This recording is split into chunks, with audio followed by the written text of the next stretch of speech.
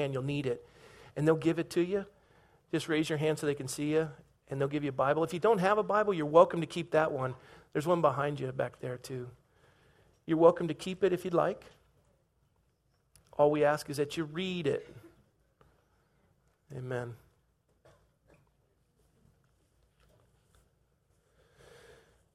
After the service today, we have our congregational meeting. We're going to provide lunch. And it's a number of you signed up, so grateful for that. It'll be 45 minutes. It'll be quick. We're going to go over last year's numbers, this year's budget. We're going to go over what's going on with the school, what's going on with the church, and some of the plans we have. I'm going to introduce you to the elders, those coming off, those coming on, and get a chance to meet the pastors, and then I'm going to answer questions, and you can go. If you want to stay longer afterwards for more questions, I'll be here until the last person leaves the building. But there'll be lunch. We're going to fill you. And so Red Rover, come on over. All right, now what we're going to be doing, I said we're going to be in Ephesians chapter 4, and we're going to continue our study. This letter was written by the Apostle Paul to the church at Ephesus. He's in prison while he's writing the letter, and he had been their pastor for over 4 years, or almost 3.5 years, And he wrote this letter to a church that he just deeply loved. And this church resided in a city that was inundated with paganism and evil. They worshiped the goddess Aphrodite, and there was sexual immorality, there was drunkenness, there was drug addiction. The temple of Aphrodite, every woman in the city that lived within the city limits was required at least twice a year to offer their services at the temple of Aphrodite, which means that 2 times a year they would come into the city, which was a port city located between 2 trade routes, and they would prostitute themselves and bring the money that they gained through prostitution back to the temple, and that's how they would operate the temple. So every family was affected by sexual immorality. They were all plagued by sin generationally, and now Paul comes in, and there's a revival in the city, so much so that a riot breaks out because the guy who was selling the little tiny Aphrodite trinkets made out of silver was losing business, and he was upset, so he wanted a revolt to occur, and they wanted to kill Paul. But this church flourished. I've been to Ephesus. It's beautiful, amazing. I will tell you this. I've been to over 30 countries around the world. Ephesus was my second favorite place to visit. One of the most amazing sights, my absolute favorite city, and I can take all the other 29 trips and combine it, and none of those trips equal the trip that I took when I went to Israel for the first time. This will be my second trip. So many of you have signed up. It is going to be awesome. We've got wonderful teachers set for each site. Imagine opening the Bible, preaching on the passage, and being right where the passage occurred. Your mind will be blown. Pastor Dave was correct in saying it's worth a year Bible college. I'd say it's worth all of my seminary education. Serious. I loved that trip. I've never been at more peace in all my life than when I walked around the shores of Galilee. There's something special about that place. The peace of God just rests on that. So I don't know what you're thinking of spending money on this coming year, but investing in trip to Israel. That's my plug. Okay, let's stand for the reading of the word of the Lord. Ephesians chapter 4. We stand for the word of the Lord, sit for the word of the teacher. One we honor, the other we tolerate. We're going to pick up at verse 20. We took a look at the previous verses, our last study 2 weeks ago, and now we're going to pick up in verse 20. It begins by saying, "But you have not so learned Christ, if indeed you have heard him and have been taught by him, as the truth is in Jesus." Everyone say truth. Truth. Where is truth? In Jesus. The truth is where? Jesus said, "I am the way, the and the life. No man comes to the Father but by me." He says, amen, amen. I am the truth. Amen means true. And so he says, indeed, if you have heard Jesus and have been taught by him as the truth is in Jesus, he says, then you put off, everyone say put off, concerning your former conduct, the old man which grows corrupt according to the deceitful lusts, and be renewed in the spirit of your mind, and that you put on, everyone say put on. Put on the new man, which was created according to God in true, say true, righteousness and holiness. Therefore, with this understanding of putting off one and putting on the other, put away lying. Let each of you speak truth with his neighbor, for we are members of one another. Be angry and do not sin. Do not let the sun go down on your wrath, nor give place to the devil. Let him who stole steal no longer, but rather let him labor, working with his hands what is good, that he may have something to give him who has need. Let's pray. Lord, thank you for this picture of putting on, this idea of being renewed in the spirit of our mind. Lord, as it says in Romans 12, being transformed by the renewing of our mind, let the mind that was in Christ Jesus be in you. Lord, we come into this room and we're filthy. And we know it. And if we're Christians and we claim the name of Christ, you've called us to put off the old man, put on the new. You want the world to see that we're clean and sweet smelling, and that what you see on the exterior matches the interior. And the man and the message are the same. Lord, we want that. We want to honor the name of Christ. We want the word Christian to be something that is held in high esteem in our nation. And God, forgive us that we've soiled that name by walking with the label but keeping on the old garments. Help us, Lord, as we study this text together. You never give us a commandment without giving us the power to obey it. And so, Lord, by your Spirit, would you minister to every heart? And for those who've never come into a relationship with Jesus Christ, that today they've come face to face with the truth. They're looking the truth right in the eye, just as Nicodemus did. And Lord, I pray that you would minister to their hearts. Open their eyes, that they would be a new creature in Christ this day, that they would receive so great a salvation. Bless them, Lord. Give them courage. And we praise you and we thank you in Jesus' name. Amen. Well, please be seated.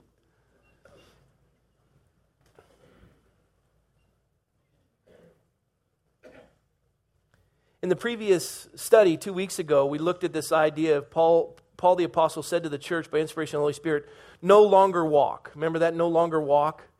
And he talked about this idea of walking in the futility of our mind. That not having a relationship with God, why are you here? What is the point? And looking at the futility of a life lived apart from understanding who your Creator is.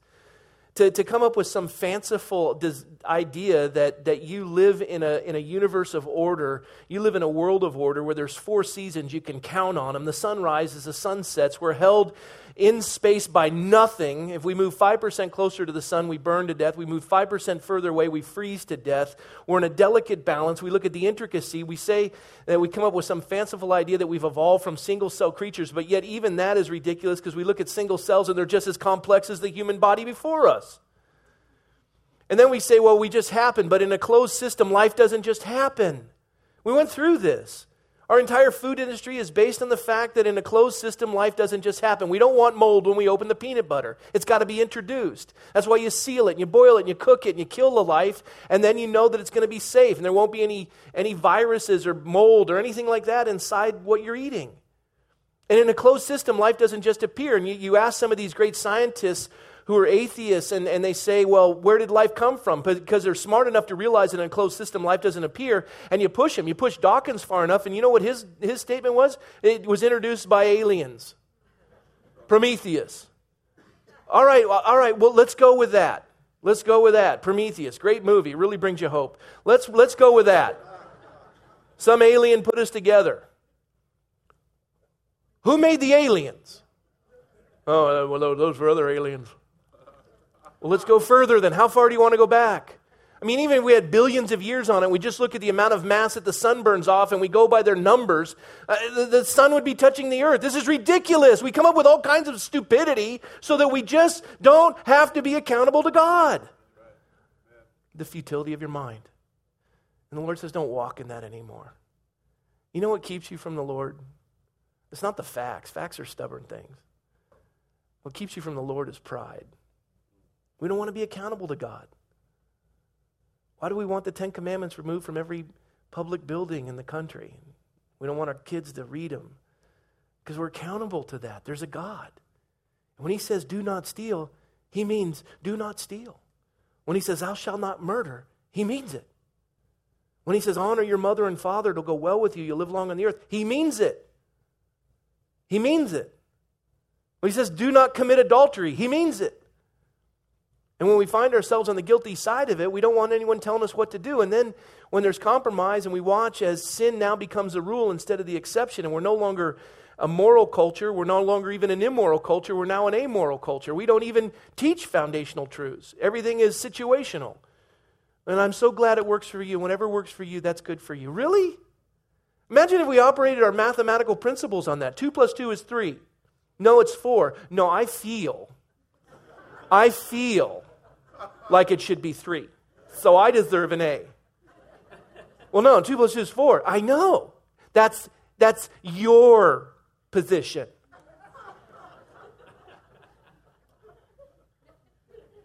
I don't believe in absolutes. Do you believe that absolutely?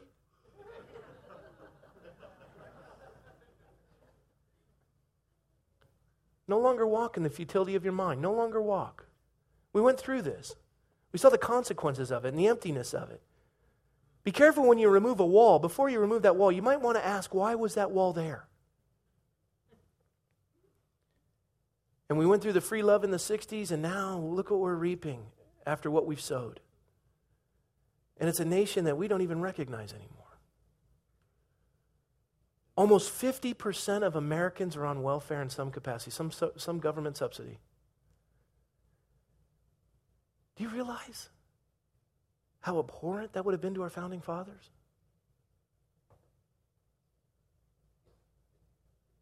And here we are, we're bankrupt. We can't keep it up anymore. Even if we taxed everyone 100%, there's not enough money to pay for it. Taxes aren't the answer. Government's not the answer. God is the answer. We're walking in the futility of our minds, and the Lord says, listen, you haven't learned Christ this way. We covered that 2 weeks ago. But you have not so learned Christ. Listen, Christians, we're in this room studying the Scriptures not for a cursory understanding so that we can become intellectually smarter, so that if someone asks a question, we can answer them. Yeah, that's important. The Bible says, be prepared in season, out of season, to give a reason for the hope that lies within you. It's important. But here's why we're studying the Scriptures. So that they change us. Revival begins with a circle around you. You read the Word. It's the only book in the world that you don't read it, it reads you. You open it, you read it, you obey it. You open it, you read it, you obey it. And it's important to receive Christ as your Lord and Savior. You're born again. And just like a baby, you're born and you're delivered. And our job is to give you the milk of the Word, simple truths that you can start to comprehend, and then you get to the harder things later. And we go into eschatology and the other stuff. But you start as a child and you learn, for God so loved the world. And that baby's born. Well, most of us, you've been born into the kingdom of God. You're a new creature in Christ, and that baby sits on the operating table, and you haven't even grown since then. You don't even open your own Bible. The only time you get any of the Word is when you come on Sunday, and even somebody in the family has to drag you here. We got to stick the bottle in your mouth, and you're sucking on it. And that's the only feeding you get spiritually. You're not growing up. And for children, if my children, I've got 5 of them, if they were still in diapers and still being bottle fed, I would shoot myself. Right? You want them to grow up. And so we teach the Word, and we offer women's studies and men's studies, and we have some home groups that meet, and we have a new believer study, and then I meet with the men on Friday mornings. There's always a chance to get plugged in. We have Wednesday night studies, and we have Sunday, and we got Sunday mornings, we got Sunday night prayer, and there's always a chance to grow. And not only that, I'll give you a free Bible, and I'll give you a 1-year Bible, and I'll give you a reading plan. And you read it every day, because the Word of God is to a Christian what insulin is to a diabetic. And a lot of us are starving for spiritual food. You got to read it. And you grow. You grow. And the Bible transforms us. And you get to a place where you're no longer waiting for me to put the bottle in your mouth. Now you know how to read the text. And now you're cross-referencing because you've gone through Proverbs, and now you go, well, there's a really good proverb in Proverbs 17 that relates to the passage in Ephesians 4. This is so cool. And you're cross-referencing, and your mind is so excited as mercies are new every morning, and you're blown away. I've read the Bible cover to cover. I stopped counting after 10 times. And every time I open it, it's new. Like I never read it before. Not quite like, but it's awesome. And every time I'm challenged by these truths. And the Lord says, this is what you've learned Christ for. You didn't learn Christ so that you could walk in the futility of your mind and be just like the world. And the tragedy is today, the church in America is trying to remarket itself We don't want to use the word Christian because it's so soiled in our culture. It's an anathema to be called a Christian. So we're now seekers or whatever. We come up with some sort of a term so that because our lives have so compromised in our walk that we haven't put off the old man and put on the new, that when people go, I have heard of Christians, they're all hypocrites and blah, blah, blah, and they just want your money. So to market with you, to keep you in so we can get your money, we no longer call ourselves Christians, so you can't label us that way, and then we tell you what you want to hear so that you'll fill the seats and give whatever pittance you give. And then we can keep the machine rolling and we turn it into the Christian industry. Just like you have the conservative industry, you have the liberal industry, everybody makes money off of what other people did when they poured their lives into a movement. And then we come along and want to make a profit out of it. And the Lord says, no, you haven't learned Christ that way. But you have not so learned Christ. The word Christian should mean something. It should be a profound and powerful word in the culture in which you dwell. When people think of the word Christian and they think of you, they're moved. They're challenged. Your life means something. And the Lord says through the Apostle Paul, you have not so learned Christ. He says, if indeed you have heard Jesus and you've been taught by him. This isn't a 2,000-year-old book. The Bible says that this word is living and breathing and sharper than any two-edged sword, able to divide the thoughts and the intents of the heart. One of the greatest insults you can give me is to come up to me and say, Pastor, you really made the word come alive. Don't do that. I don't make it come alive. It is alive. It's always been alive. It's the same word that spoke the heavens into existence.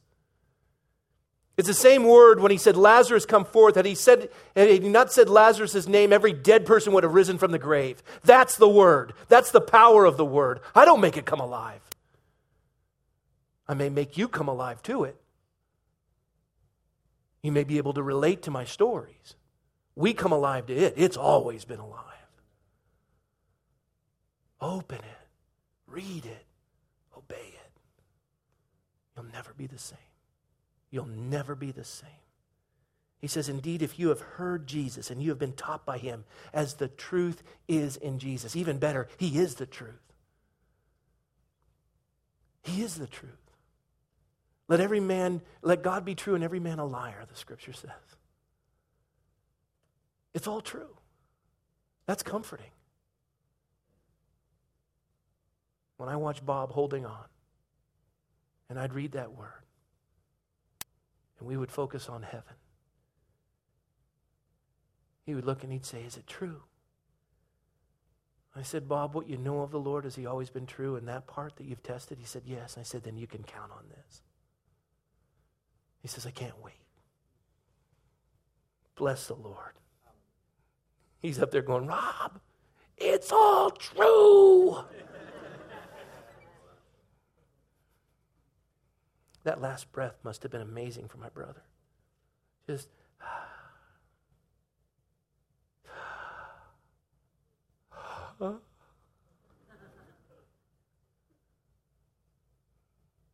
it's coming. And while we're here, let's everybody give the world a chance to glimpse it by our lives. Paul says, church, this is what we can do. He says in verse 22, here's what we do. Take off that filthy outfit you've been wearing. You drug yourself in here and you smelled like the north end of a southbound donkey. Bob had 3 shirts that we would cycle in the laundry. And when you're sick, and it was awful. We called it coffee grounds. I won't go into depth, but it was nasty. It'd be on his shirt, and we'd wash it and stain fighter and spot remover and Bob, give me that shirt, and he'd take off that one. I put the clean one on him. I go, now you're good. And I give him a fresh rag. We buy these shop towels because he'd get sick, and he'd have to. And the first thing he'd do is he'd take that rag because he loved the smell of the laundry detergent. He'd just hold it because it was clean. You just see comfort come across his body. And then it'd be soiled again, and I'd go get him another one. Put away that old filthy one. Here's a clean one. And Paul, the apostle, says to us through inspiration of the Holy Spirit, he says, put off concerning your former conduct, the old man which grows corrupt according to the deceitful lust. And that's what it is. It's deceitful. You think that what you left has something still remaining for you. And the devil whispers and says, you haven't given it a full investigation. You haven't tried it completely. There's still something there in that temptation of that adulterous affair. Just give it a shot. And those of you who know by your testimony, you know that when you engage and you listen to that lie, it was deceitful. He's the father of lies. He's the author of lies. He dresses it up and he makes it tantalizing and he says it's going to bless. What did he say to Eve? Did God really say? This is his tree and it's the one with the knowledge of good and evil. He's given you every other tree. You get to name them. You get to eat from them. But this one belongs to him. Don't eat of that because in eating of it, dying you will surely die. Present progressive. And Satan said, God's holding back. Steal from his tree. Take it.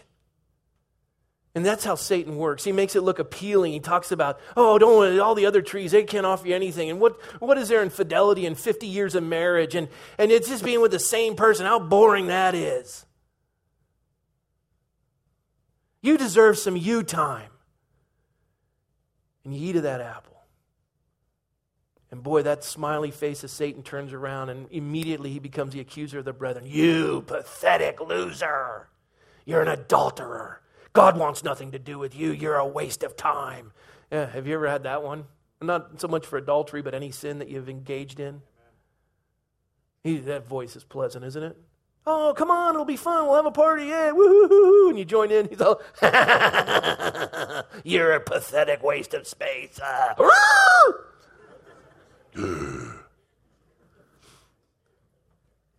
The deceitful lusts, and that's what they are. You lust for them, but I got news for you. There's nothing there. There's nothing there. You thought it was so important and you ran after it with all your gusto and you get there and you realize it's nothing. I mean, listen, if Hollywood is so spectacular in the lifestyles that we portray on television, we want all of our kids to emulate, we want them to be successful in the eyes of Hollywood and they pursue that, why is every single person there divorced and miserable and going through rehab?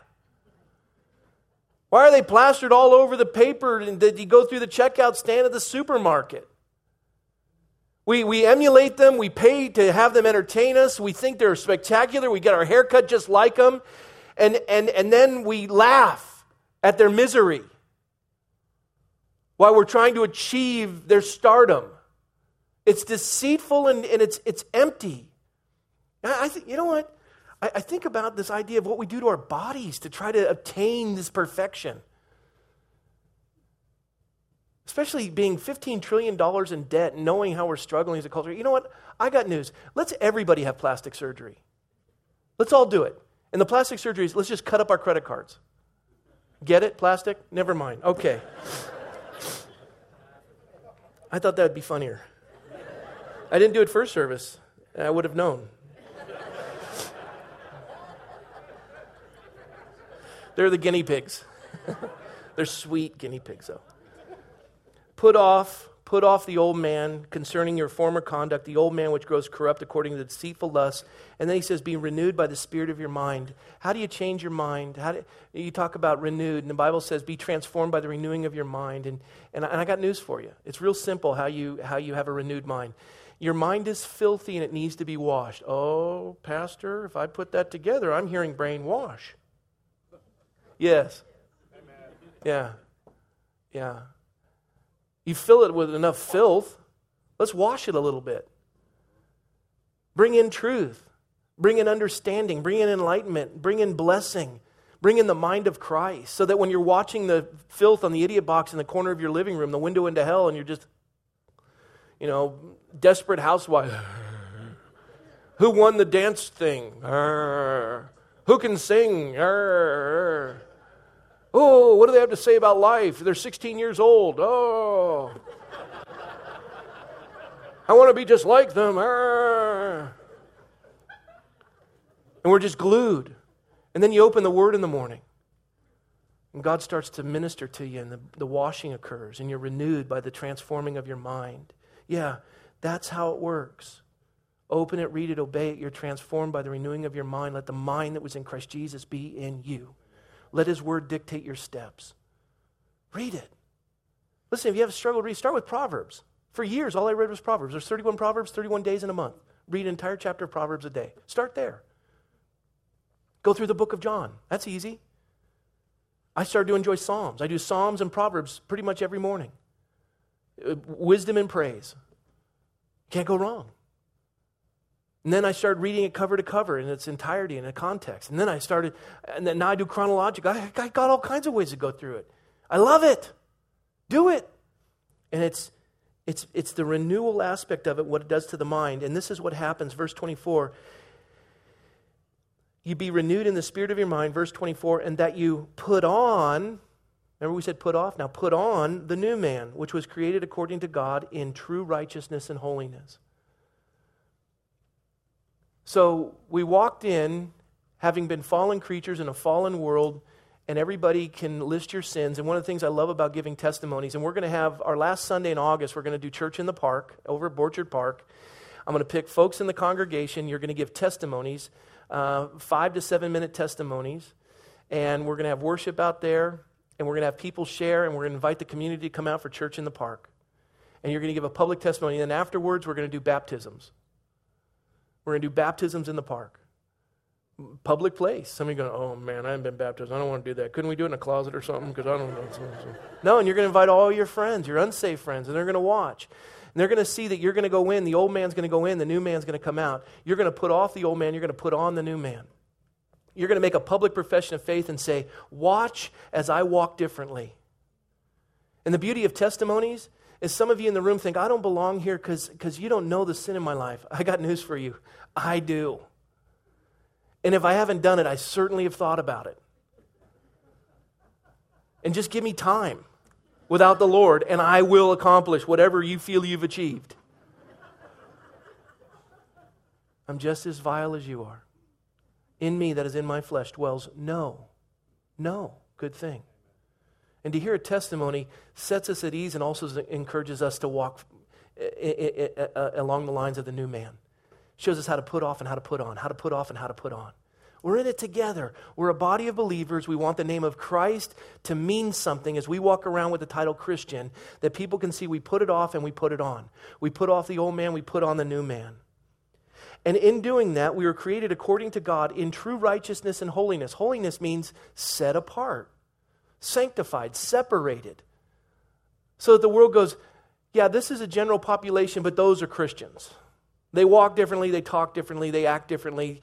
They're not into adultery, they're different. Amen. You walk into a room and they're all cussing and they're foul-mouthed, and you walk in, they go, oh, so-and-so's here. Good. Truth just walked in. And they're accountable before God, and you walked in representing Christ, and the room changed. Yes! Good. Now don't walk in going, well, look at this, a room full of pagan sinners. Well, you're all going to hell in a handbag. How pleasant. That's not what we're talking about. You walk in and you go, hey, Betty, it's your birthday. Nobody else remembered. I did. The Lord put on my heart, I've been praying for you. Joe, how's your sister doing? I brought you something. You said you didn't have a pocket knife. I found one. I thought you'd want this. You know the thing you're having trouble with? I got that fixed for you. It's not just coming in and throwing out rules. It's walking in, transforming a room. Because Jesus just walked in. You work hard. You hold that name up. You put on the new man. You walk in holiness. You're separated. You're sanctified, set apart. Let me go to verse 25. With that understanding of putting off the old man and putting on the new man, with that understanding of putting off the old man and putting on the new man, with that understanding of putting off the old man, putting on the new man, Paul then says, therefore. Whenever you see the word therefore, you ask, what is it there for? Therefore, here's how you put off the old man. Ready? Look at me. Here's how you put off the old man. First, the first part is putting away lying. Listen to me. A half-truth is a whole lie. Don't lie. It is a sin to lie.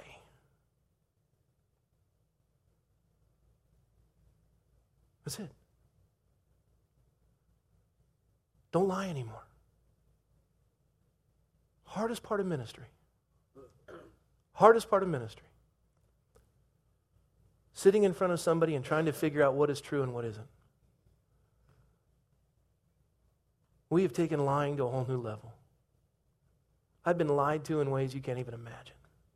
I shared with you the story about the guy that I received a letter at Christmas time, and the letter was written by this person saying how wonderful this other person was and how they had helped them in times of need, and this person was amazing and just so spectacular, and what they'd done to lead them to Christ, and how they helped them move, and how they helped them, and on and on and on. Just it was a beautiful letter. I could put it on the internet. Actually, I read it to my brother. He put it on the internet. It went viral. I go, Lauren, you got to take that off now. He goes, why? And I go, you'll never believe it. The letter was written praising this man, and this man was the one who wrote the letter. And he wrote it so that I'd write him a check. And he'd been in the church 5 years. Stop lying. I wasn't raised with an appreciation for the truth. In my family, you told your parents whatever it is they wanted to hear, so they'd just leave you alone. And they were drunk anyways, and they wouldn't remember. And whatever I could do to get the money out of their wallet, I'd do it. Whatever I had to say so they just get off my back, I'd say it. That's a tragedy. It's a travesty. It's a travershamockery. I just quoted a beer commercial. You see how filthy? You see how filthy it is? And then the Lord puts me with my wife. I want you to hear this. She is the most honest person I have ever met in my entire life. I have been with her for 22 years. I've watched her in every circumstance imaginable. And I have never seen her lie. Not once. Not even shade it, not even play with it, not even try to mess with it. Always walking in the truth. She's instilled that in our children. People say, Rob, you have 5 kids. Well, Michelle has 6. We were first married and I was a sales rep, and I got a phone call and it was a disgruntled customer, and I go, tell him I'm out. She goes, I'm not going to lie for you. I'd step outside the front door. I go, tell him I stepped out. She takes the phone. She goes, he'll be right here. Just a moment. I'm like, what kind of a helpmate are you? Supposed to submit, woman, to my evil schemings. Hey. Think about how we lie. Now, speak the truth in love. Someone says, does this dress, make me look fat? And you say, no, your neck does. That's not speaking the truth in love. When I ask my wife, does this shirt make me look skinny? She says, no. She says, no, it doesn't. I go, why? It's got the lines and the vertical. And she says, because you need to lose weight, sweetie.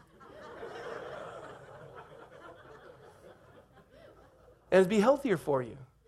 But she never tells me that I'm supposed to eat, or she doesn't go, well, if you keep eating that, you're going to get... She doesn't do that. But when I ask her, she tells me. Right? Maybe you don't agree with that. I appreciate it.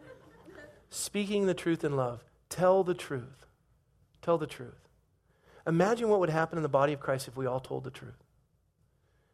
And you're standing with someone talking to them, and you know that you're totally connected because they're telling you the truth. Isn't that a blessing? You never have to worry about it or wonder about it. What it would do for the body of Christ, what it would do for the community.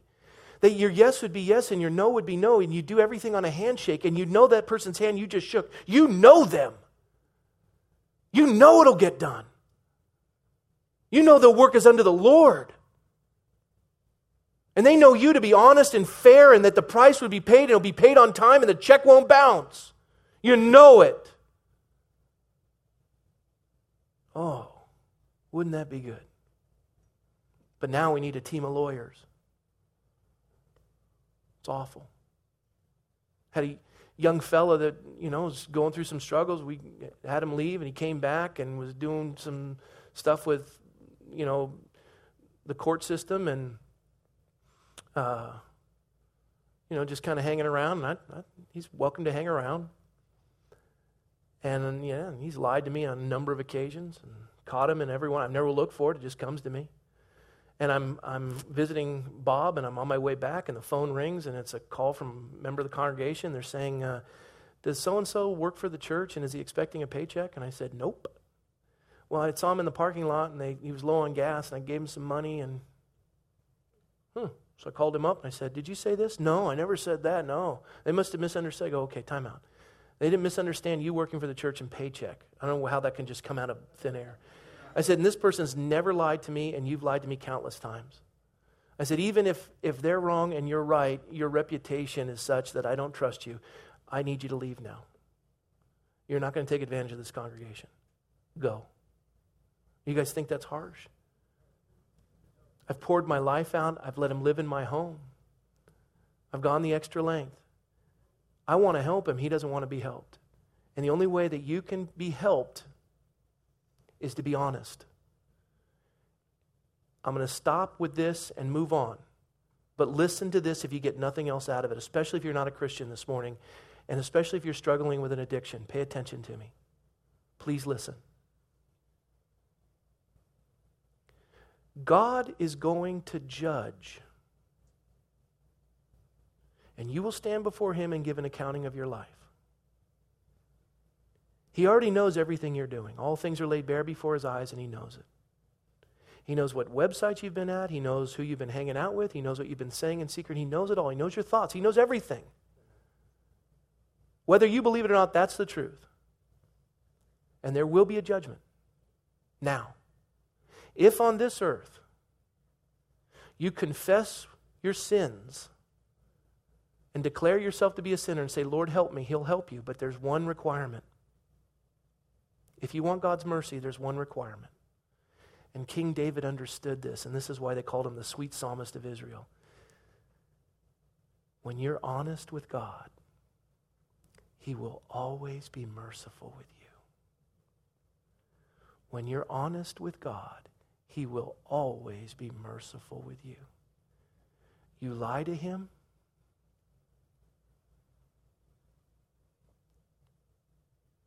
God help you.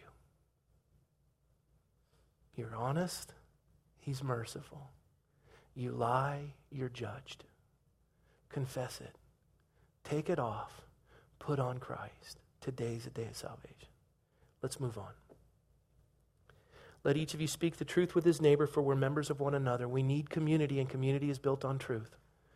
And as Christians, if we can't be taken at our word, then we don't represent the truth, who is Jesus Christ. Christians don't lie. One more amen. Okay, verse 26, be angry and do not sin.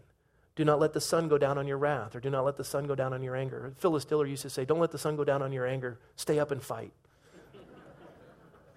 Even the world can pervert a great text. The scripture says, be angry and do not sin. Do not let the sun go down on your wrath.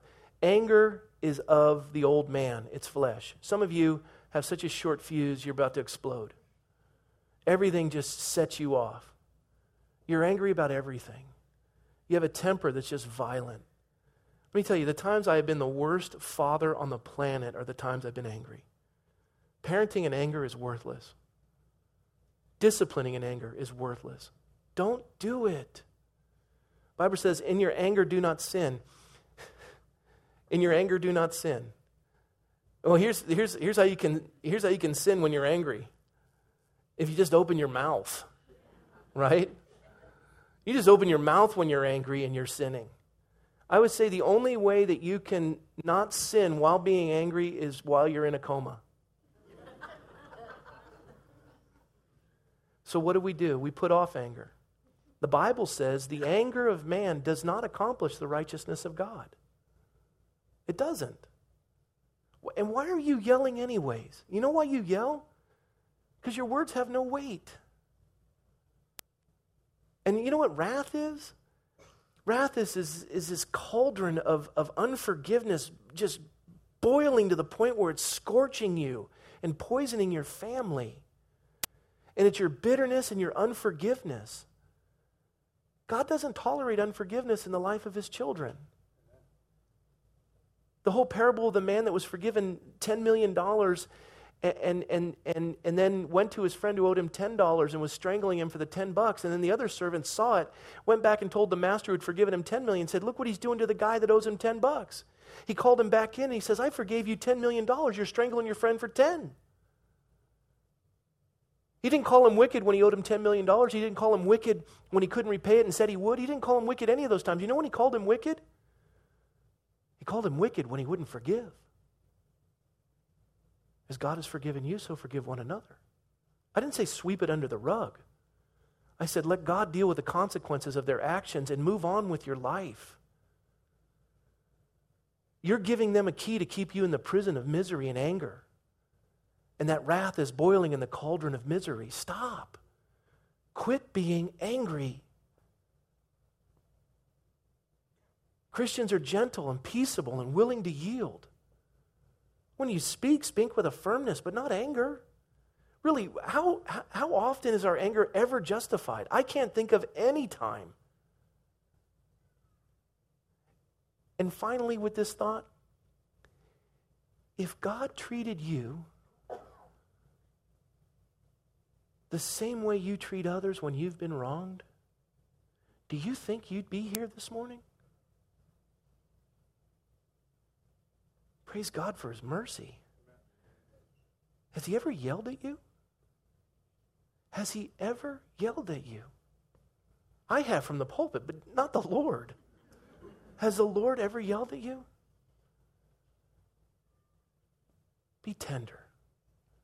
In your anger, do not sin. What does it do? It gives place to the devil.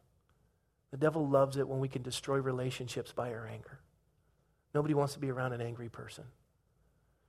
Let it go, Christian. Take it off and put on Jesus. Amen? Amen. Now, finally, this is what we'll close with. Verse 28. Let him who stole steal no longer.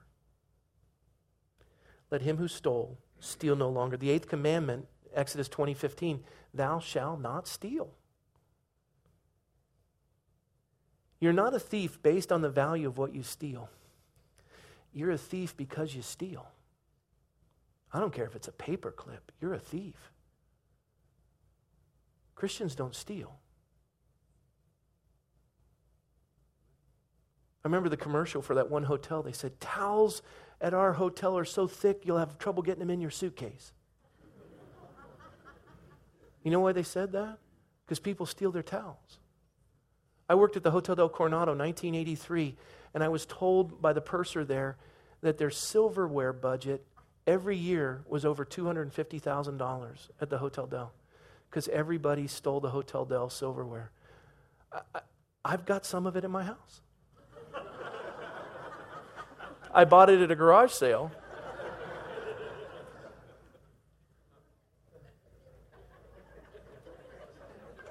All right, I'm guilty.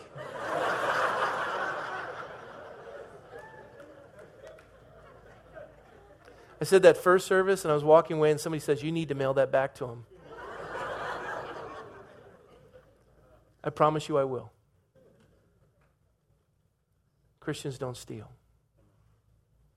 No more. It's interesting how he combines it. In the last 5 minutes, he says, let him who stole steal no longer, but rather let him labor. And the word labor means to work unto exhaustion. Exodus 22 said, if a man steals somebody else's ox, you pay him back 4 oxen for the one you stole. Not only do you return the one, but you give him 4 in addition. So it's 5 to 1. If you can't pay that, you work for him for 6 years. There's restitution in thievery. We don't do that nowadays. But here's the thing. Satan is the thief of all time. John 10:10. The thief comes The thief does not come except to steal and to kill and to destroy. I've come that they may have life and have it more abundantly. You have something stolen. You put your wallet on the front seat of your car. You come back, the window's broken, your wallet's gone. And what's the first thing the insurance company says? Why did you put your wallet in the front seat? Wait a minute. When did I get on trial? It was my wallet. It was my car. Why are you questioning me? I didn't steal anything. You don't steal from the government. You don't steal from your family. You don't steal from your friends. You don't steal from your enemies. You don't steal anything. And when he says at this point, but rather let him labor, you put off stealing and you put on hard work. And the word labor is what Paul uses throughout. And Paul was a tent maker, and he said in 1 Thessalonians chapter 4, he goes, I labored for you. I was never a burden to you. I worked my tail off for you. He says, I love you. Ecclesiastes says, the sleep of a laboring man is sweet, whether he eats little or much, but the abundance of the rich will not permit him to sleep. There's nothing. God created us to work hard. And more than 50% of Americans are on government subsidy. Our founding fathers would be appalled. And when the scripture says labor, when Jesus went to find his disciples, he saw Peter, James, and John. They were mending nets. These guys were fishing. When he called Moses, God called Moses, he was tending sheep. David was tending his father's sheep. Elisha was working a yoke of oxen. God looks for people who work. Paul was a laborer. I mean, think about all the mind that you have to come up with just to steal. Put that towards working hard. Labor with your hands. There's reward for it. God blesses you with that. You're mentally stable when you do those things as unto the Lord. It does wonders for the human soul. And let me tell you something. If you're able to work and you don't, you're stealing. If you're receiving something for work you're not doing, you're stealing. If you're on subsidy, and I'll probably lose some people in the congregation. If you're on a subsidy and you have the ability to work, you need to be working. We're Christians. I don't care if everyone else is doing it. Work. Work hard. Let people see how Christians labor. And here's what we close with. Working with your hands, what is good. You build things with your hands. You change lives. It's been said that if you teach your child a trade, they'll never become a thief. You don't teach your child how to work, you're going to teach them how to steal. The greatest reward of hard work is not what we get. The greatest reward of our hard work is not what we get, but our greatest reward from hard work is what we become because of it. It builds character. Hard work produces character. When you wake up in the morning, thank God that you have something to do that needs to be done. Isn't that a good life? Instead of waking up and going, man, I don't have anything to do today. Maybe I'll achieve level 9 on that computer thing. I kind of need to get cigarettes. And then I got to go pick up my check.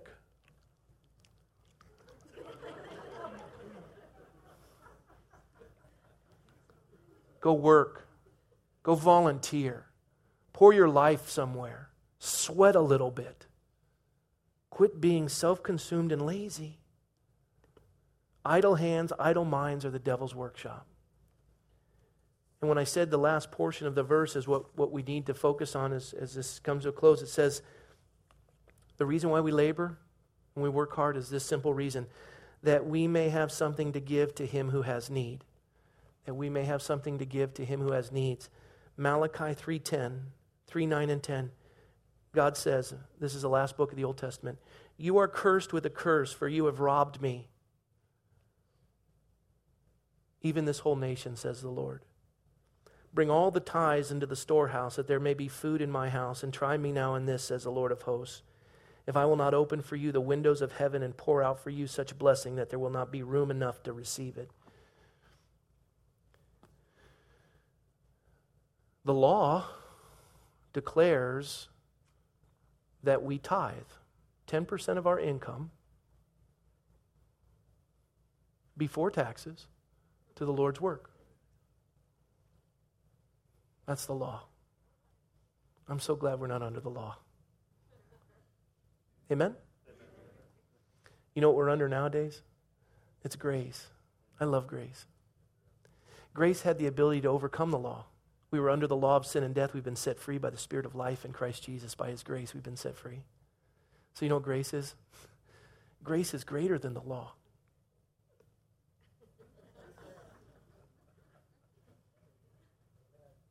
Wait a minute. Think about it. Where your treasure is, your heart is also.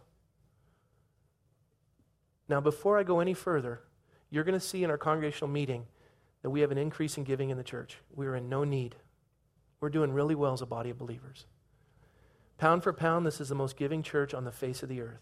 There isn't a more generous group of human beings I've ever met in all my life.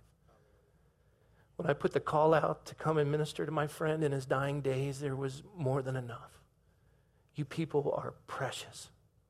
I don't share this because we need anything.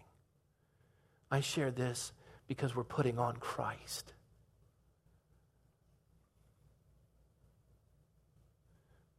To give to the Lord is like going to His house and seeing a beautiful vase on His mantle. You take the vase and you go home with it. And then you wrap it up in a box and you go back to the Lord's house and you go, look what I brought you as a gift. And God goes, oh, my vase. Puts it back up. The Bible says that the earth is the Lord's and the fullness therein. Everything we have, He's given us. He lets us give to Him to set us free from being in bondage to things and being in love with Him. It is worship. Just like you sing and just like you read, that's how you grow up in Christ. You give. You work hard and you give. And why do you give? So that others will be blessed. And we take what's given, we pray over it, and we put it where the need is the greatest. And so we labor. We put off the old man, we don't lie, we don't steal, and we don't get angry. And we put on the new man.